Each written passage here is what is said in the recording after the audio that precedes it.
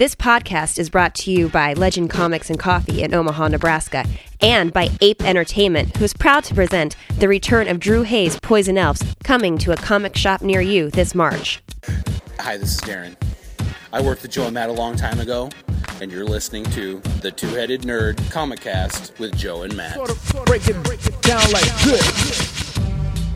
Welcome to episode 106 of THN. We are talking comics and nerd news for the week of Wednesday, March 6th. My name is Matt Baum. That is at Matt Baumstein on the Twitter. And when I'm not focusing on my sex addiction to distract myself from my new civilian ex-rock star lifestyle, I write the Comic Speculator blog for WorthPoint.com, which isn't good enough for the good people of C2E2 to give me a press pass, you jerks!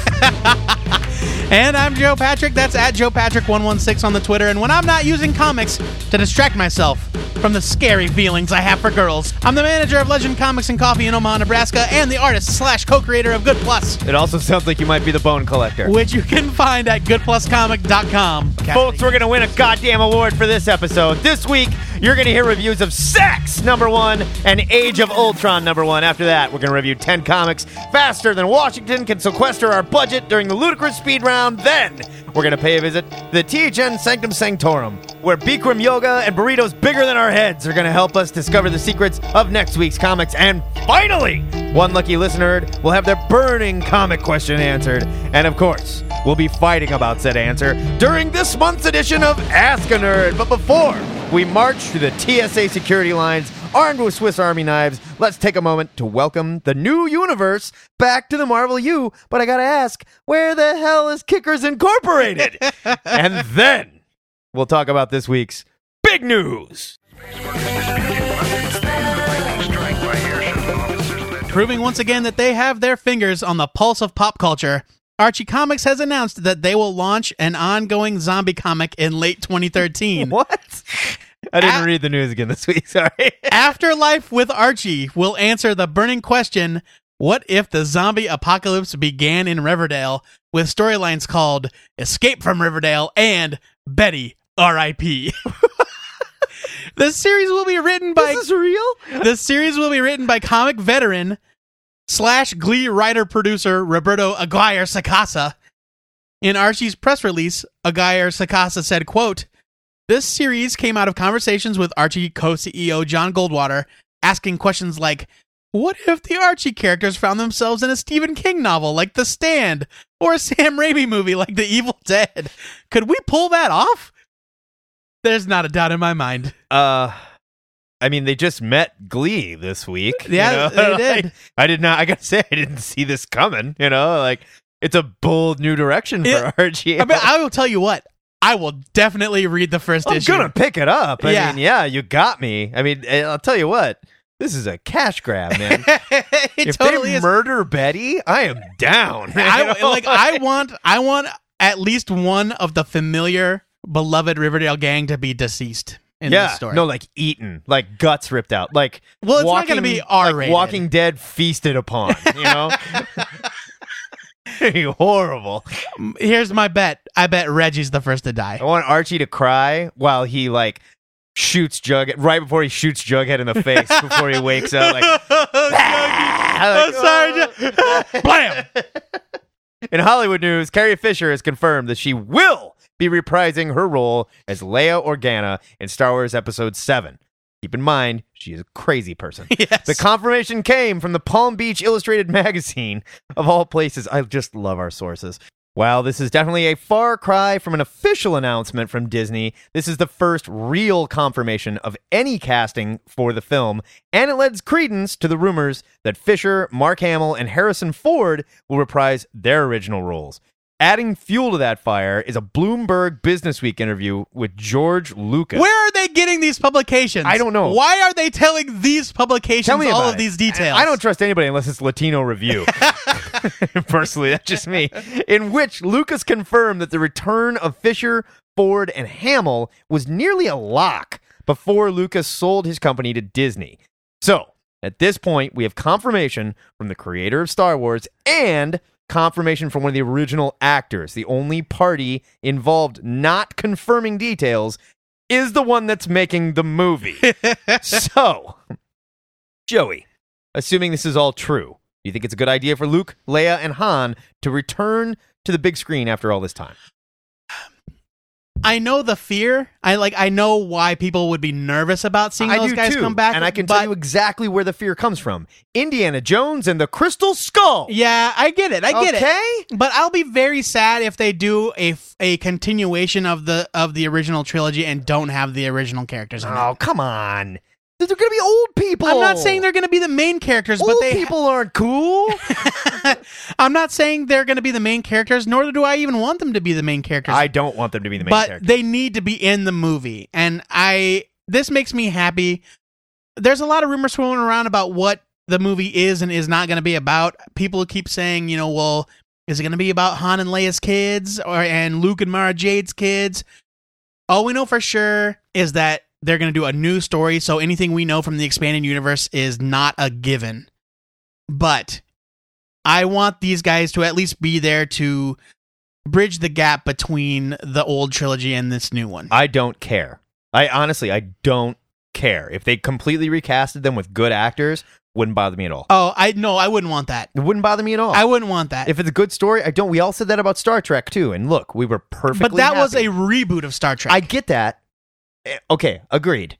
But remember how scared we were? Remember how terrified everyone was? No, I know. And they very deftly made it all okay, right. with a and time travel, They did. I'll give you that. And you can't do that in the Star Wars universe. No, but I understand. I'm fine with if this. I don't want this to pick up like 5 minutes after Return of the Jedi. No, and maybe it picks up 25 30 years later. after, Yeah, or whatever. absolutely. Sure. And then they pass on the torch to the new cast. Right. Let's just get rid of all the midichlorian bullshit.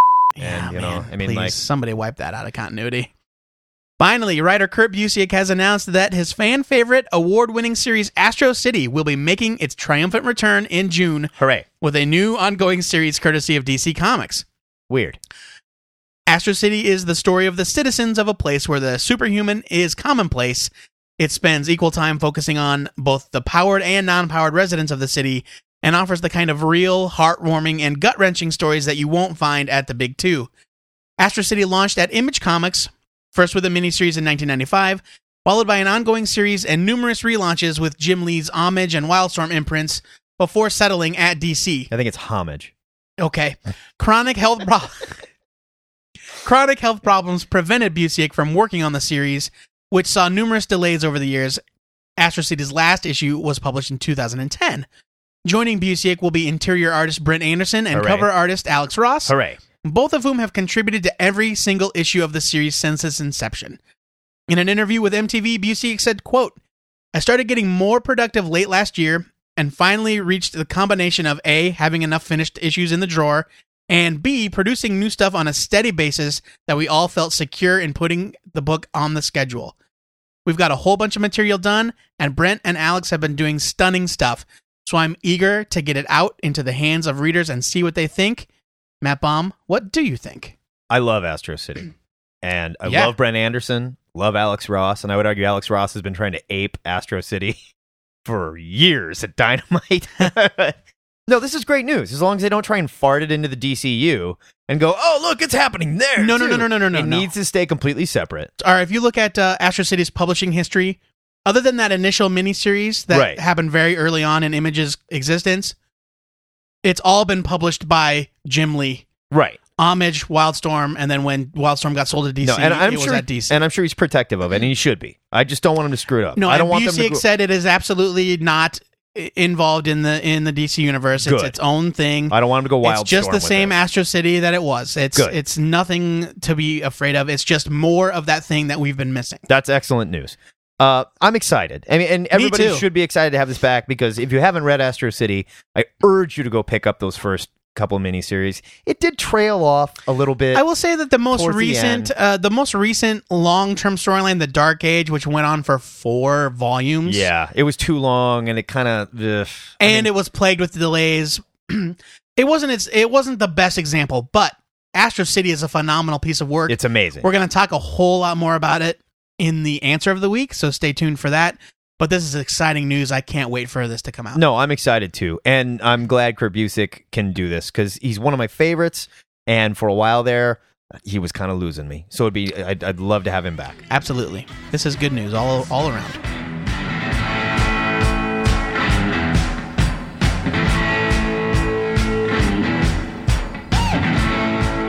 That's the big news for this week. If you'd like to discuss these stories or anything you think we missed, head over to our Facebook page, where Joe Patrick and I are planning a little Astro City revamp of our own, a triple X version that we're tentatively calling Ass Stroke City. It's going to be hot stuff.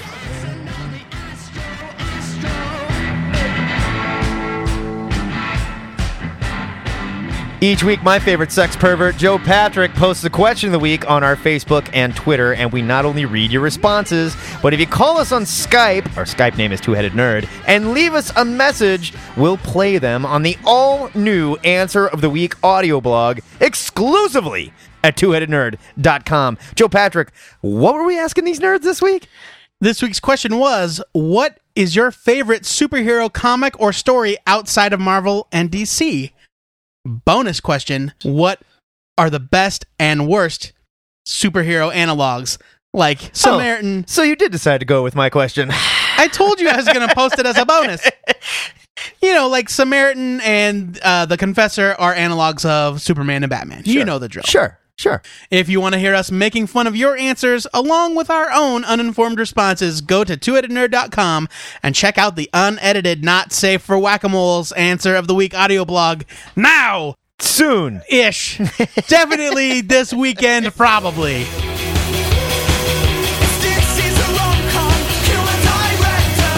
It's review time on THN, where Matt and I jump up into our comically tall director's chairs for an in-depth discussion of two of this week's new comics. Matt, aren't all chairs comically large to you? That's a short joke, and that's rude. You're a fat kid. What do you think of that? Matt, I'm just trying to inject a little comedy. I didn't mean to offend you. No, it's hilarious. I really liked it. Tell me, which comical book are you scrutinizing this week? This week, I read Sex, #1 from Image, written by Joe Casey, with art by Piotr Kowalski. Piotr. Peter? I'm going with Piotr. Okay. Pete Kowalski. Here is your sexy solicit first issue collector's item. Whatever. Finally, a good reason for you to come in the comic book store. Get it? To buy sex! Simon Cook is retired from his own, quote, alternative lifestyle and returned to the city he'd previously sworn to protect. Now he's just another average citizen. Or is he? The term adult has never been so appropriate as it is when it applies to sex. You know, the solicit for the second issue says second issue collector's item? That's great. I hope they do it every month. So what happens to an ex-superhero that's promised his dying mother he'd give up the hero business? Well, of course, he becomes a sex addict. Or, I don't know if it was his mother. I think it was his mom. I think it was like his Alfred. Oh, I thought it was his mom. Regardless, it doesn't matter, I don't think. Anyway. Maybe he becomes a sex addict. Sort of. Maybe. It seems that's where this comic is is a sex addict. Going. And I say seems because there's not a whole lot here. We meet Simon Cook. We know he's an ex-superhero. We even meet what might be his arch nemesis. But there's a lot missing here. Let it be known, I love Joe Casey and have been told it is in a gay way. As usual, Casey has a very high concept here and a title that leaps off the stands. But there just wasn't the hook I was hoping for. I mean, there was sex here, but nothing like Black Kiss or even Neonomicon level perverted. And maybe that's what he's going for. And for the record, I didn't pick this up hoping to see monsters rape human mouths or anything. But the title is Sex. In all caps. Yes, because he knows how to market a book, doesn't he? I get it. And there's a little nudity, sure. But no, there's a lot of nudity, and it's very graphic. It's like 2 pages, and it wasn't that bad. I mean, like, it's 2 pages full of very graphic nudity. I didn't think it was that bad. You see vaginas. Apple is talking about and buttholes. Not carrying this. They censored this. Yes. Apple carried Neonomicon. It's on their digital iTunes. And that was way worse. I mean, there were no dude's tools hanging around or anything. They were fully erect for that matter. This issue Which is what Matt really wanted. I'm just saying, the title is Sex. I thought we were going to get into it, man. You know, like I thought this was going to be straight up like Italian Eros comics, you know? Sex reminded me of the first season of Nip Tuck, where they weren't sure what wacky, sexy direction the show was going to go in, but they knew it would be wacky and it would be sexy, you know? Like, I'm interested, and I'm probably going to read more, but I really can't tell you what this comic is about yet. What I got out of it was this. It's a guy that has given such a large portion of his life to protecting the city, and they say it in the book. He did so in an almost monk-like fashion, like denying himself in all regard. Right. And now he's going to freak out. And now he's, free, quote unquote, free of that, and he doesn't really know what to do. Right. So he's going to freak out. He's trying to go out and have experiences because he doesn't know how else to do it. And he looks like he's going to become a sex addict. Or not. I mean, he didn't even have sex. He was just in a room where sex was taking place. Two lovely ladies were... Right. And so it's more about the... Like, if you take the title aside and just read it for what it was, it's just about this guy who's given up something that he's dedicated his entire life to, and now he doesn't know what to do. And it's well written. I just didn't... And the art is gorgeous. The art is beautiful. I'm about to go into that. It's well written. I just didn't get the hook. There was nothing that really pulled me in. I'll give you that. There's no real... I got a late night text from Ora McWilliams the other day, specifically about this comic book. I'm just going to quote it for you. Matt, several exclamation points. What the f*** is sex about? What the f***? Ugh. And that's kind of how I felt. Yeah, I mean, I will say there's no real indicator about what the series, what the plot is. Yeah, where the series is going. Certainly. Right. Now, the art by Kowalski, fantastic. It's Dave Gibbons meets Milo Manera. The colors by Brad Simpson give the comic a very Watchmen feel. Totally. It worked really well. It's very nice to look at. I loved the lettering. Yeah, the lettering was fantastic. The lettering is very unique, and rather than just like bolding certain words for emphasis, they use little bars of color. Yeah, it reminded me of, what was it? Never seen anything like it. Terminal City did something similar. The old Vertigo series by... Somebody. We're supposed to know. Michael Lark was on it, I believe. Dean Motter and Michael Lark? Let me look it up. Okay. Confirmation. Dean Motter and Michael Lark. Not the point. Really like the lettering, though. There's a lot of really cool stylistic things going on here. I think this is going to be a good book. And what I'm saying to you, I'm going to tell you this before I rate it. Stick with this one. Joe Casey is a good writer. He has a good concept. Really talented art team working with him.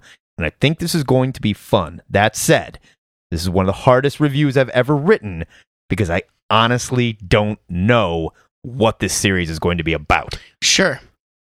It's kind of a dramatic version of Butcher Baker the Righteous Maker. Okay. You've got this superhero. He's done being a hero. It doesn't matter whether he's washed up. He's just retired. And he's not sure what to do with his life, and then he gets pulled back in. Now, we don't know if he'll get pulled into crime fighting or any of that. There are some indicators that maybe he will, because we meet some of the criminals of the city, and we also meet I think his Catwoman, essentially. And so time will tell what happens with those guys. But I agree with you. There's no, other than it's very well told in the sense that you know exactly what he's going through. You just don't know why he's going through it and where the book is going. Right. So I'm giving it a skim it. I'm giving it a skim it as well, though I did think it was very well written. This book's not going to be for everybody. I think the marketing for it is kind of ridiculous. It's totally ridiculous. I mean, but I get why they're doing it. Everything Joe Casey does is a 3-ring circus. Sure. I love the guy. If this book were just about this superhero retiring and then not knowing what to do with his life, I'd be totally in. So, this is going to sound prudish, but I don't mean it that way. All of this nonsense, the sex stuff, I could care less. Because it's not titillating in any way. It's not... I found myself titillated. Of course you did. But, I think the story of him trying to figure out what to do with his life is much more interesting than with him going buck wild because he's never had a boner. Fair enough. Or whatever. Enough of this boner talk, Joe Patrick. Why don't you tell us about Age of Ultron #1? Age of Ultron #1 from Marvel Comics, written by B.M. Bendis, with art by Brian Hitch and Paul Neary, colors by Paul Mounts. Here's your solicit. For years, the heroes of the Marvel Universe have lived in fear that the artificial intelligence known as Ultron would one day evolve to fulfill its desire to wipe out all organic life and take over the Earth. That day has arrived. This massive 10-part Marvel Universe-spanning event is brought to you by Eisner Award-winning writer B.M. Bendis and comic legend Brian Hitch, who's never won an Eisner. Whenever you do that, like the second guy, like, and this guy. It's not like the Eisner Award-winning creative team of. No. Let's get one thing out of the way. I already said that I'm in the tank for event books, but throw in an embossed foil cover. Come on. It was a neat cover. Come on. It was really cool. In all seriousness, this is the first issue of an event that has been brewing literally for years. Fans may remember that Age of Ultron was hinted at all the way back in the Heroic Age relaunch of Avengers, and has popped up here and there for 3 years. I think they even showed some of Hitch's art from this very issue at some point. The good news is that, good or bad, this series is completely in the can already. So we'll see the conclusion of this crossover within about 4 months' time. They're going to just shotgun out 10 issues before June. Boom, bang. No screwing around.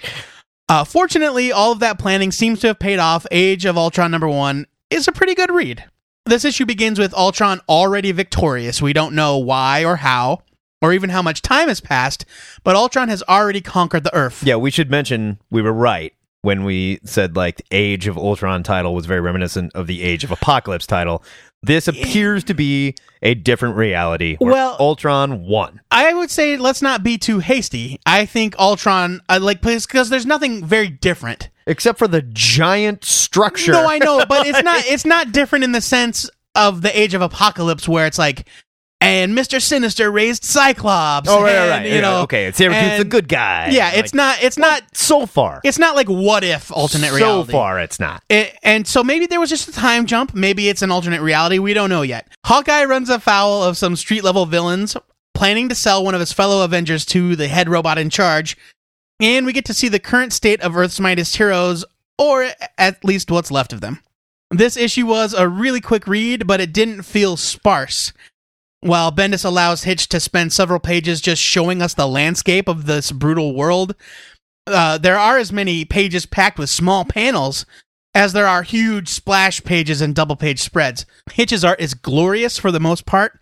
I know I've been critical of him in the past, and there are certainly some moments where I thought he fell down here and there. Yeah, it was a little inconsistent moment. It's the faces. It's not the action. He has no. It's not the action or the storytelling or the scenery or the backgrounds or any of that. It's like weird lumpy Spider-Man. You know, yeah. I understand he's wearing a costume that's very tight fitting. Stop drawing individual toes on his boots. That drives me up the goddamn wall. Fair enough. But there's no denying that Hitch is a master storyteller. He invented quote-unquote widescreen comics with his run on The Authority back in the day, and this is widescreen in every sense of the word when it needs to be. Oh, yeah. The script is typical Bendis. There's not a whole lot of dialogue, but what is there is pretty well written. My biggest complaint, and I've said this before, I think, it's that Hawkeye just murders dudes left and right throughout the book. And now, this may not be the popular opinion anymore, but I'm a fan of the old school principle that Avengers don't kill no matter what. Like, I'm fine with characters that kill if it's in their character. Sure. But the whole thing about the Avengers is that Avengers don't kill. And I know they've added a lot of like Black Ops spy stuff to Hawkeye's history, and the no killing thing has probably been brushed away in the modern age. I get it. But this is the guy that practically kicked his own wife out of the Avengers because she let a villain fall to his death. Right. I know that this is their most desperate hour, but I like to think that the world's greatest heroes wouldn't throw away their ideals just because the world goes to shit. Okay, this is one of the reasons why I think this is an alternate reality. Because something else happens. Maybe. Something else happens that I'm not going to go into on the very last page. Oh, yeah. That anyone who knows a character would say, no fucking way. You know what? And that's one of the reasons that leads me to believe that this is a totally separate reality. I wish we were going to spoil it because I have a counterpoint, but I'm not going to do it. We're not going to do it on the air. We're not going to spoil it. But I liked it. I thought it was really cool. Oh, I thought it was fun. I thought it was fun a lot. I'm specifically seeing Hawkeye coming in and just straight up fucking murder those guys. It was tough as nails. It is totally tough. And I love Hawkeye. I like the fact that he is who he is, and I agree. He's not a killer. But he is a guy with a bow and arrow. I know, and listen, so he's a maimer. I understand all of that. We don't kill. We just maim and ruin lives. But I give myself into that suspension of disbelief. I get it. Batman doesn't kill. Sure. Hawkeye doesn't. The Avengers don't kill. Now this is worst case scenario too. Yeah. So who knows? Again, I get it. But this is the character who we just had an issue of his own series that made a big deal of the fact that he may have killed a guy. Right. and he really didn't, and it was all okay. I got you. Spoiler alert. I got you. But anyway, spoiling them left and right, folks. one thing I noticed is that Spider-Man does not sound a thing like he's been portrayed in Superior Spider-Man. This is definitely Peter Parker. I'm not sure if that's something to watch for or if it's an artifact of the story being completed so far in advance. That's my guess. Yeah. I mean, this was written 5 years ago. Yeah. So maybe it'll tie in, but there are going to be Superior Spider-Man tie-ins is the thing. Yeah. So we'll have to see. This first issue raises a lot of interesting questions. I'm on board for the answers. I liked it a lot. I'm giving it a buy it. I'm with you 100%. I loved it. Yeah, I thought it was fun. Whenever you take like any Age of whatever, I loved Age of Apocalypse so far. This looks like it's gonna be fun. Whenever you take the Marvel like universe and show us like a different version of it where the bad guys just won and the good guys are just screwed, I'm in. Like, that is so much fun, and I'm falling for it again. Loved it.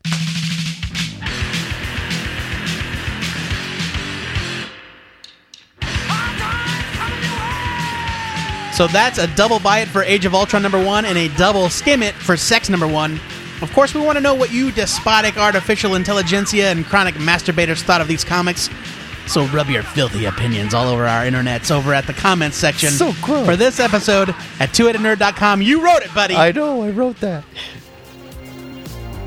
Speaking of sex, it's time for these two pump chumps to snort 2 lines of Viagra, cut with the dehydrated sexual napalm that is the pregnancy hormones of Jessica Simpson. Wow. Which will send us into a sexual temper tantrum where we will very briefly have screaming monkey sex with anything that moves. So I'd suggest you listeners make like the scared little kids in Jurassic Park and hold very still in the shadows while DJ and I work out some sexual rage while reviewing 10 comics during this week's Ludicrous Speed Round. I do not know how to feel about any of that. Ludicrous Speed! Go! Las Vegas, #1 from Image.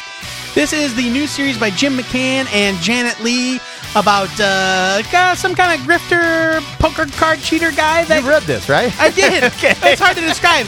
It's about a gambler that gets caught cheating and thrown into space casino prison and forced into servitude. It was totally fun. It was full of huge, big, crazy ideas, and the art is phenomenal. I loved it, loved this series. It gets a huge buy it. And if it weren't for Age of Ultron and sex, this would have been one of our main reviews for sure. There you go. Transformers Spotlight Bumblebee from IDW. I've yet to read a Transformers comic from IDW that I didn't like. This one is well written. It's the story of Bumblebee trying to establish himself as a leader in Optimus Prime's absence. I have no fucking clue where Prime went, why he's gone, because I haven't really been following the series, nor do I really know what series this ties into, because there's like 6 different Transformers series running right now. But it wasn't bad at all. The art was fine, at best. I can only give it a skim it because I really didn't have a frame of reference, and the art wasn't great. Superman Family Adventures #10 from DC. I picked this up on the strength of the cover alone. General Zod is slowly trying to take over the Earth by selling hot dogs from a cart. Well. Zod dogs. And Superman is eating one, and it's delicious. This is by Art Balthazar and Franco, and this book does not have many issues left to go. Yeah, those of you who didn't read this book are the reason it got canceled. God damn you all, because it was fantastic. It's fun. Listen, I loved every second of this read. It was so much fun and so full of energy, and it was just so bright and beautiful art, and this book is going to be missed completely. Huge buy it from me. Here we go. NFL Rush Zone #1 from Action Lab. It's like they knew if they put this out, I would talk about it. This comic joins a short list of other football-themed comics as another terrible idea that will neither appeal to sports or comics fans. Apparently, this centers around a group of kids who protect the NFL with Green Lantern-like powers. The story is complete with football-centric villains like the Game Changer. It's perfect if you want to reinforce your sports fan child's belief that comics are for dorks. Leave it. Colder, #5 from Dark Horse. This is the final issue of this miniseries by Paul Tobin and Juan Ferreira. I've read every issue, and I'd be lying if I said I knew exactly what was going on. Really? But it's been completely fun to read. It's creepy as hell, and Ferreira's art is amazing. I think this is getting a series. I think it's getting a regular series. Well, I don't know how they do it, but maybe. Oh. But I will follow these guys anywhere. Cool. Read this, pick it up. If you can't get the issues, get the trade when it comes out. This was amazing. Buy it. Swamp Thing number 18 from DC. This is Scott Snyder's final issue, and I predict the beginning and the end for the title, because I don't know who the hell is going to take it over after this and do something with it. Rot World went on, which was the story we just got done with, was the Rot World story. It went on just a little too long for my taste, and it had too many art changes. Yannick Paquette is back here for the conclusion, and he's great, but the emotional heft of the story just sort of ran out for me like 3 or 4 issues ago. I wanted to love this. It just seemed watered down, and it just ended really hastily. I can only give it a skim it. All right, fair enough. Earth 2, number 10 from DC. I was way behind on our Earth 2, so this week I got to play catch-up. I read Earth 2 5 through 10. How do you feel, sir? I loved it at first. And I think the concept is fun, and I'm on board for kind of an Elseworlds take on the JSA. But as the issues progressed, the weird James Robinson dialogue problems that we had with his past work at DC, Whenever he seems to write a team kind book. of crept in a bit, and it was pretty bad in this one. Again, I like this story. This is the beginning of the introduction of the new Dr. Fate, but it's got some dialogue issues. I'm giving it a skim it because I like the series overall, and I want it to do well, and I know that Robinson can do better, and the series was very strong at the start, but this is not its best issue. Fair enough. 2000 AD, Prague 1822 from Rebellion. Prague is like issue number, from what I understand. It's British. I don't know. As always, there's a lot going on here between Judge Dredd, Investigator Ampney Circus, and a guy who rides a two-headed dog and fights the devil in the Red Seas. And my favorite, Intestinauts, a story about little robots that fight monsters in your colon and fall in love. Very high quality, and in true 2000 AD fashion, very hard to follow for the uninitiated. But reading this made me wish I could follow it. Honestly, buy it. High quality stuff here. A+X, number 5 from Marvel. You know, I don't read every issue of this series, but this one hooked me because it was a team-up of Iron Fist and Dupe. I mean, come on. Written by Catherine Immonen with art by David LaFuente, and the backup was a Kid Loki Mr. Sinister story by Kieran Gillen. Both stories were amazing. Yeah. Solid writers. The lead story was hilarious. There was all of that trademark Iron Fist naming the kung fu moves, except all of the moves were ridiculous, like the Mary Lou Retton. 8th grade physics club. And it was very, very funny. Very funny. Great art. The backup story by Gillen and Joe Bennett was wonderful. Mr. Sinister invented bullets made with bits of cloned eyes from Cyclops. Gross. So that when he shot them at stuff, they'd explode with ruby red force. Whoa. That's awesome. That's such a really great idea. cool. But I loved it a lot. I'm giving this one a buy it. Amikami Girls, number 1 from DC. The art and the color of the comic is really nice, and even the story by Gray and Palmiotti is not bad. I just could not give less of a about this premise, which I should mention is inspired by the all-female manga versions of the DCU characters. All-female, super busty manga versions of the DCU characters. Which they made statues out of. So it's not like they were even doing anything. Right. I'm just saying, give artist Eduardo Francisco a real title, DC, and leave this stupid idea alone. Leave it. Blorf. That is your ludicrous speed round, and blorf. It's a sound made by a puking Intestinauts user that probably should have used Intestinauts Plus, as seen in this week's 2000 AD Prague 1822. What a maroon. After a drug-fueled sex romp, Matt and I like to retire to the Sanctum Sanctorum, where our manservant Wong has raised the room temperature to 120 degrees for a special couples Bikram yoga session led by Dulcime from the Street Fighter franchise, enhanced by the peyote-laced burritos we lunched on to regain our strength. He'll be teaching us to light our gas eruptions to create our own yoga fire, and his elongated stretching routines and balance postures along with our own hallucinogenic fever dreams will mix to reveal to us the secrets of next week's comics. Matt, what's your pick for next week? I'm pretty sure I put emphasis in all the wrong places during that I think you did. I'm not sweating it. My pick for next week Sledgehammer 44, number 1, written by Mike Mignola and John Arcudi, with art by Jason Latour, who is an artist. I got it.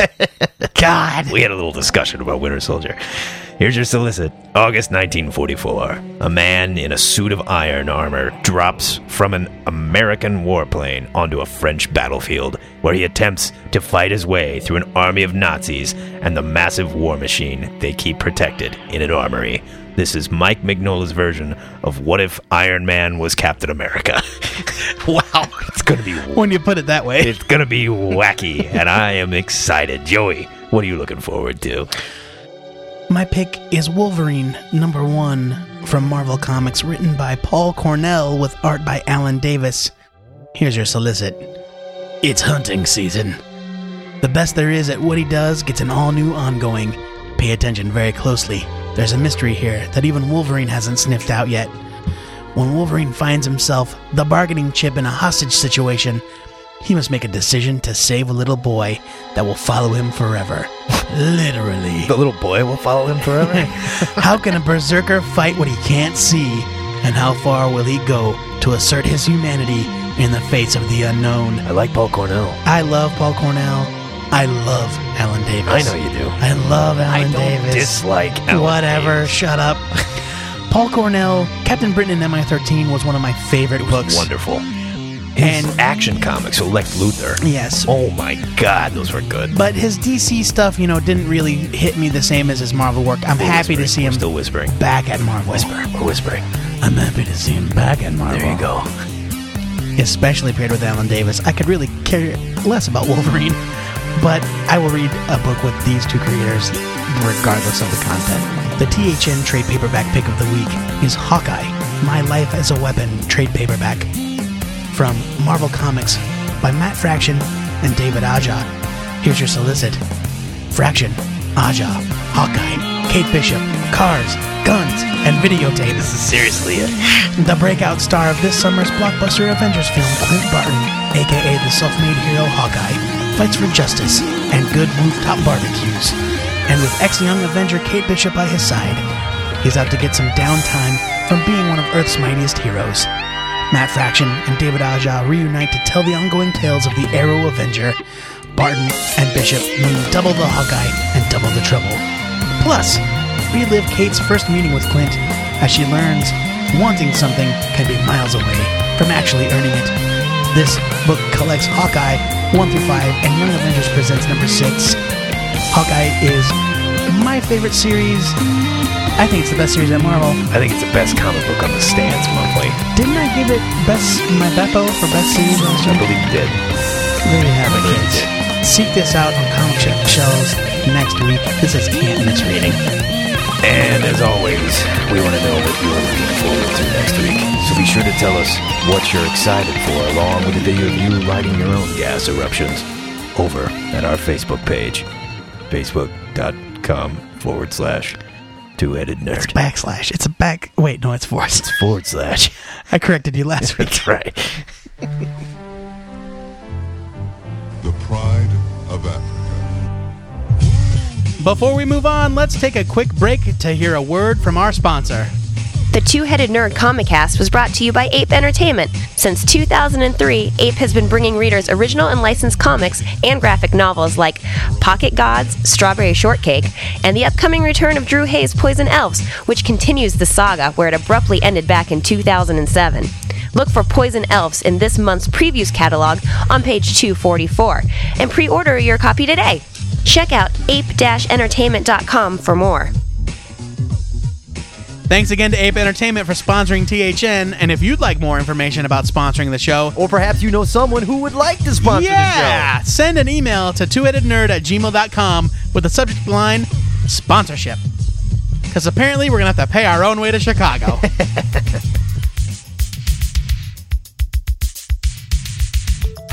Fat 80s beats like what you're hearing must mean it's time once again to reach deep into the THN mailbag and pull out a question from one lucky listener. So deep, it'll put your butt to sleep. Ladies and gentlemen, boys and girls, Ask a Nerd time is here again. This week, Tom Clare writes, Hi, Joe and Matt. I've always wondered about the Marvel as Guardians. Are they actually gods? and all the Norse myths really happened, such as loutish but heroic Thor accidentally fishing up the world serpent and golden-haired Sif as the goddess of the harvest? Or are they otherworldly superhumans who visited Earth in the past and simply inspired the Norse myths? They certainly don't resemble their mythic counterparts that much. I can't imagine that the Marvel Thor dressing up in a wedding dress in order to get into the stronghold of the King of the Ice Giants, but I'm thinking about it right now. I would definitely pay to read that issue. I would too.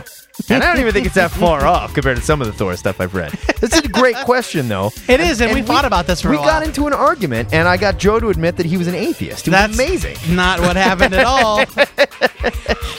The answer to Tom's question is yes and no. Yes and no. That's where I fell down on it, too. And I had to think about it for a while. The idea... You have to get over the idea...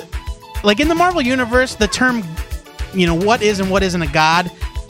Everyone's a god. You can't swing a dead cat without hitting a god in the Marvel Universe. There's a lot of gods right now. Hercules is the son of a god. There's a whole, Olympian pantheon. All of the popular, and not so popular pantheons, of the world, exist within the confines of the Marvel Universe. But they are, I would say, yes, they are otherworldly beings that humanity has maybe assigned the term god to. Yes. Because we've seen, Thor, Asgard, they're effectively in outer space. Matt Fraction investigated this pretty deeply in his Thor run, which was good. And if anybody tells you otherwise, they just don't know shit about comics. But there was a physicist that comes to Volstagg at the time to sit down with him and talk about what happened when Asgard... Because Volstagg is Asgard's chief scientist. What happened when Asgard left its place in outer space and came to Oklahoma. And what's left to Vil... Not outer space, but whatever dimension it was floating. time and space. Right. Yeah. They left it... Okay, time and space. Yeah. So, yes, they are more powerful than we are. They can fly. They can do all these things of Norse myth. They've been around for a long time. No, I think you're justifying the term too much. They are gods because they were worshipped. That's where I'm going with this, though. That's what I'm saying. Did Thor do all the stuff from the Norse myths? Maybe not. Maybe probably a lot of it, though. Maybe men made up a lot of that Or stuff. It's very exaggerated. Yeah, or it's exaggerated. There's no reason why Thor didn't once dress up in a wedding dress in order to get in the stronghold of the King of the Ice Giants. Maybe that's happened. Maybe we just haven't seen it yet.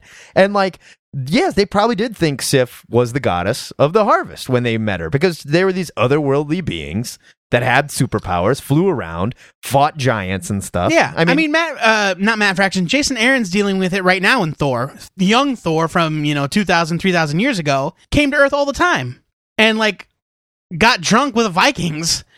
Yeah, those guys worshipped him as the god of thunder. Hung out, had sex, whooped ass. He was around. Yeah, they worshipped him as a god, and this is Thor before the weather controlling hammer. Right. So, yeah, they're gods because they were worshipped by humans. But they're de facto... But they are also, according to Marvel continuity, they are just other dimensional beings that came to Earth. Yes. And were worshipped as gods by humanity. Exactly.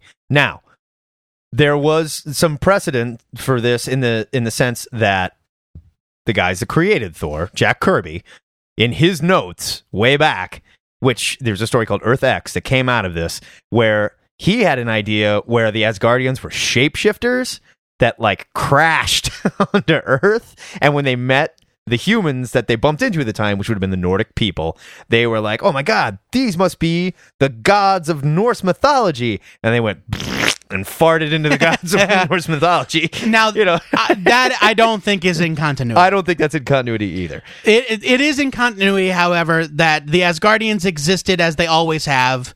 In the Shining City, wearing armor and fighting giants or whatever. And then when they finally met humans were like, "Oh God, yeah, these guys are gods." Yeah, and they wrote a bunch of stories religions about them. Yeah, they wrote a bunch of stories which became Norse mythology. And this is why in the Marvel universe, all of these pantheons coexist, because the Greeks met Zeus, you know, and the Egyptians met Ra and Horus and Seth.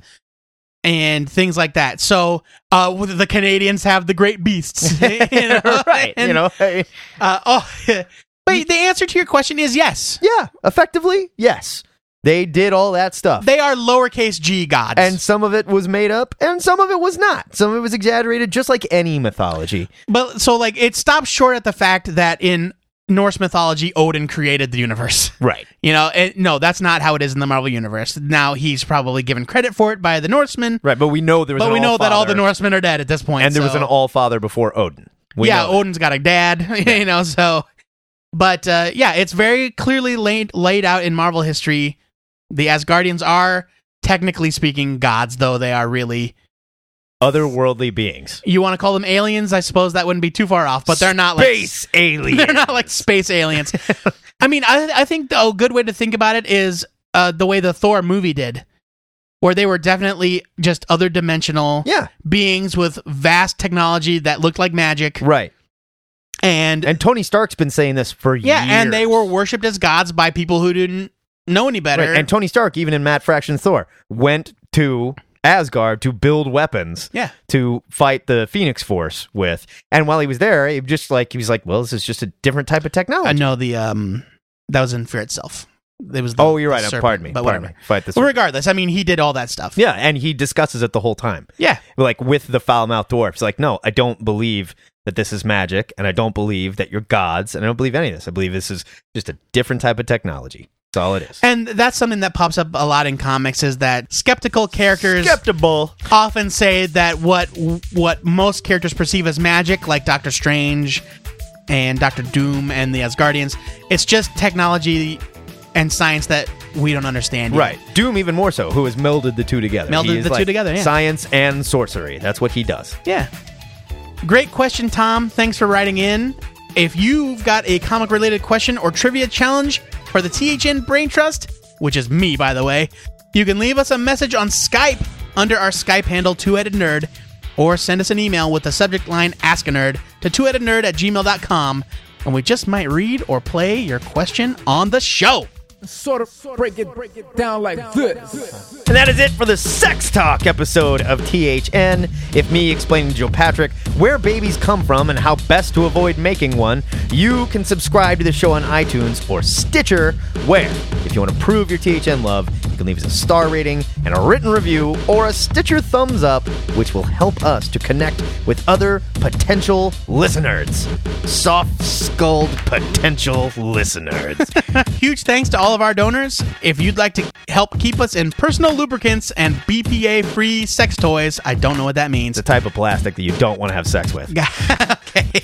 You can make your donation in any amount using our adorable little PayPal button at twoheadednerd.com. Trust me, I know. While you're there, you can find links to our Twitter feed at Two-Headed Nerd, our Skype handle, Two-Headed Nerd, and our email, twoheadednerd@gmail.com. Nerd. Where you can send us your love/hate mail, leave us a voice message, or ask us to review your self-published comic, be it printed, digital, or whatever.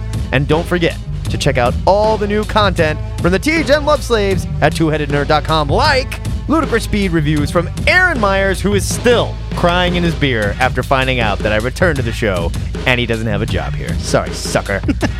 Follow us on Twitter and like our Facebook page if you want to get in on the Question of the Week discussion. And if you want to hear even more of your answers and our own as well, be sure to check out the newly revamped twoheadednerd.com web-exclusive Not Safe for Webheads audio blog, the new and improved Answer of the Week.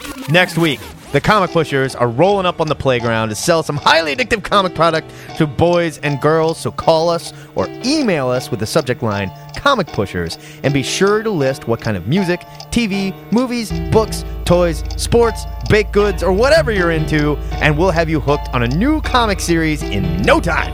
Before we go, our weekly shout-out goes to Mike and Laura Alred, who returned home from vacation to find the place ransacked, complete with missing computers, missing artwork, and let me tell you right now, to the thief who stole their stuff, you're f***ing with one of my favorite artists. If I find out who you are, you're a f***ing dead man. All right, buddy? Mike and Laura. Wow. That's right. Word to you, Mike and Laura. Hope we get this crap figured out with the quickness. And until next time, true believers, remember to pre-order your comics because your retailer might just kiss you on the mouth for it. This is the Two-Headed Nerd, signing off. All this sex talk. This is going to be our highest. This is going to be our most downloaded episode since Horny Dads. Yeah, that one worked really well in the Google search. I know what I'm doing.